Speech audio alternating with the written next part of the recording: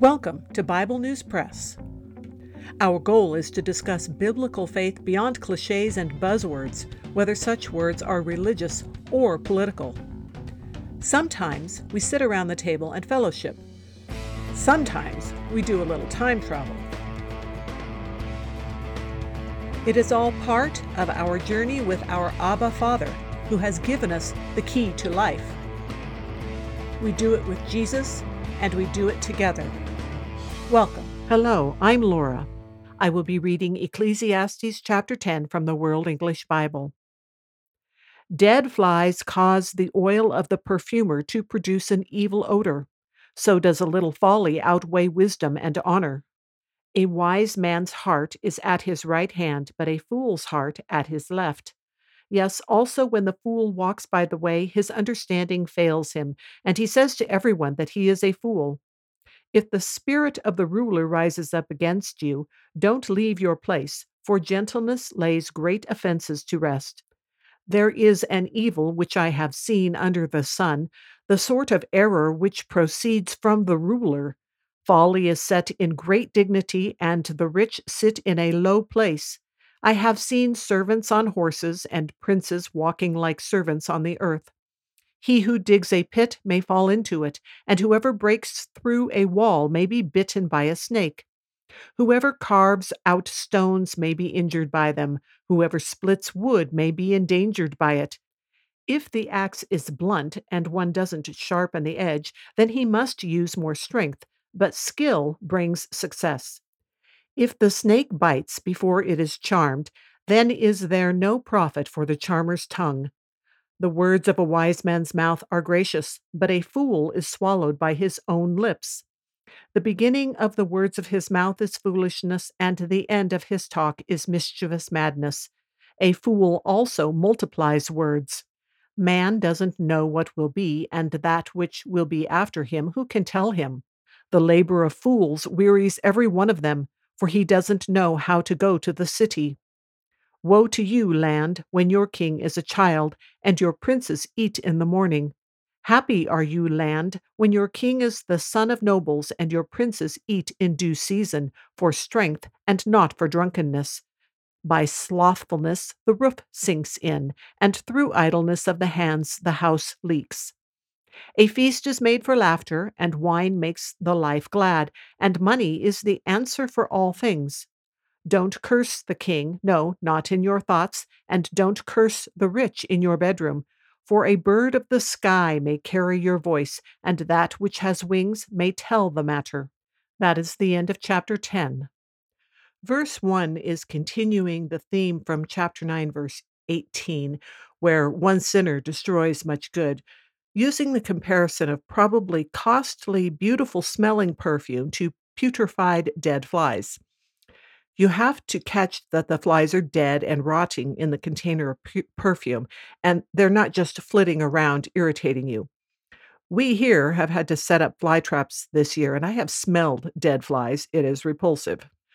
Although this here is comparing the flies to one person, one sinner, it is a good time to remember that we are all sinners who have the opportunity to respond to the gospel that imputes us with Jesus Christ's righteousness if we believe in him. Then remember James 2:10 that says whoever stumbles in one point of the law is guilty of it all, which reinforces not only that we are all sinners, but that one sin spoils all because it is that corrupting. We see the counterpoint to this in John 14:15 and 1 John 5:3, where Jesus says in John, if we love him, we will keep his commands, which is his ways of truth and righteousness and goodness. And then also in 1 John 5:3, where John himself repeats this. I'm going to link to an article on BibleAsk.org called Why Does the Bible Say If We Break One Commandment, We Are Guilty of All? It's a good discussion of that. Back to Ecclesiastes 10, this section. All of this here drives home the point that it doesn't take much folly to undo a lot of good. The rest of the section designated chapter 10 is full of idioms and allusions. I read through David Gusik's commentary and Matthew Henry's commentary, and also Clark's commentary, which is on studylight.org. But the commentary that I found the most useful was the one I found on netbible.org, which is for the New English Translation Bible that I've mentioned a couple of times. For example, they translate verse 2 as a wise person's good sense protects him, and then have a note explaining that the idea of a wise man's heart in his right hand is a Hebrew idiom for a place of protection. Another example of where they explain things well is verse 4, where it talks about in both the World English Bible and the New King James Bible, talks about the spirit of the ruler. Now, when it goes on to say when it rises up against you, it gives a pretty good understanding of the scenario being described, but the New English Translation Bible translates it as the anger of the ruler. And this reminded me that one of the Chinese words for anger is a combination of life or spirit. It can mean either of those things, and steam or gas. So this picture of anger is cross-cultural, the idea of the spirit being the place of anger. Not that the spirit is always angry, but when it rises up, that's where the anger comes from. Then this is followed by the advice, "Don't leave your place," and it's easily taken as, "Don't stomp off in offense." All the commentaries took it a step further to include the idea of a position or post, presumably in the presence of the king. Verses 6 through 7 about seeing foolish people in charge is something I'm sure we can all relate to. The overtones of servants and princes are hard, I think, for us used to equality of value, at least in principle. I think the idea is that too often those without any qualifications of wisdom, experience, or knowledge take positions they shouldn't. Verses 8 through 11 seem to suggest that wisdom is needed even in the most mundane tasks, let alone ruling a kingdom. Whereupon the preacher goes right to saying a fool is exposed and harmed by his own words, usually way too many of them. Then verse 14 in the second sentence of that verse builds on the emptiness of a fool's words, implying that a fool says things they can't know, and on top of that, fools have no stamina for true labor. Interesting that he goes right from there to talking about children as rulers. Children are cute when their foolishness is part of learning and doesn't harm anyone, but anyone who has had children knows the limits of a child being in charge of others. And then again, the wording of nobles is probably meant in terms of character and experience, which is backed up by the preacher going on to talk about rulers or princes doing things with temperance and at the right time. And if things aren't taken care of, they deteriorate so as to result in even more damage.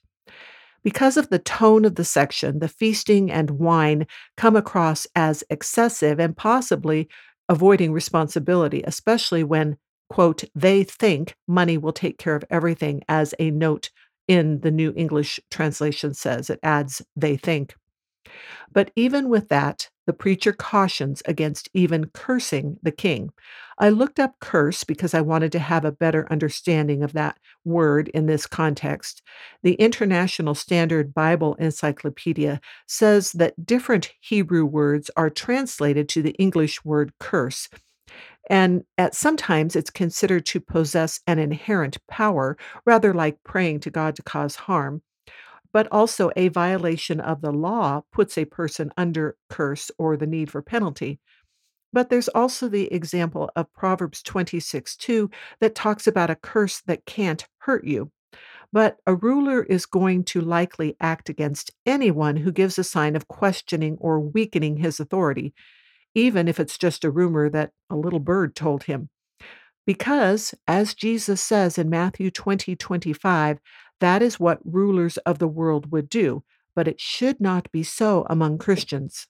It was in the treating of these last verses that I disagreed strongly with the representation in Clark's commentary, because they took the position that God always favors the ruler and rats out those who are trying any treachery or trying to overthrow a certain ruler.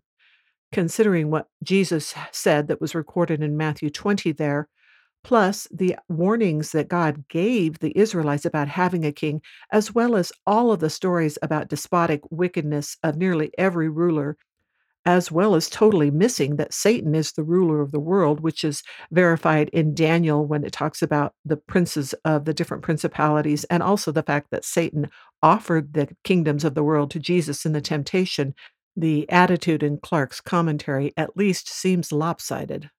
But it's also interesting to note that this idea of the rulers finding out what is going on in the most private places in your home is not a new one. That's all for today. Thanks for listening. That is the Bible News Press segment for today, but not the end of our journey.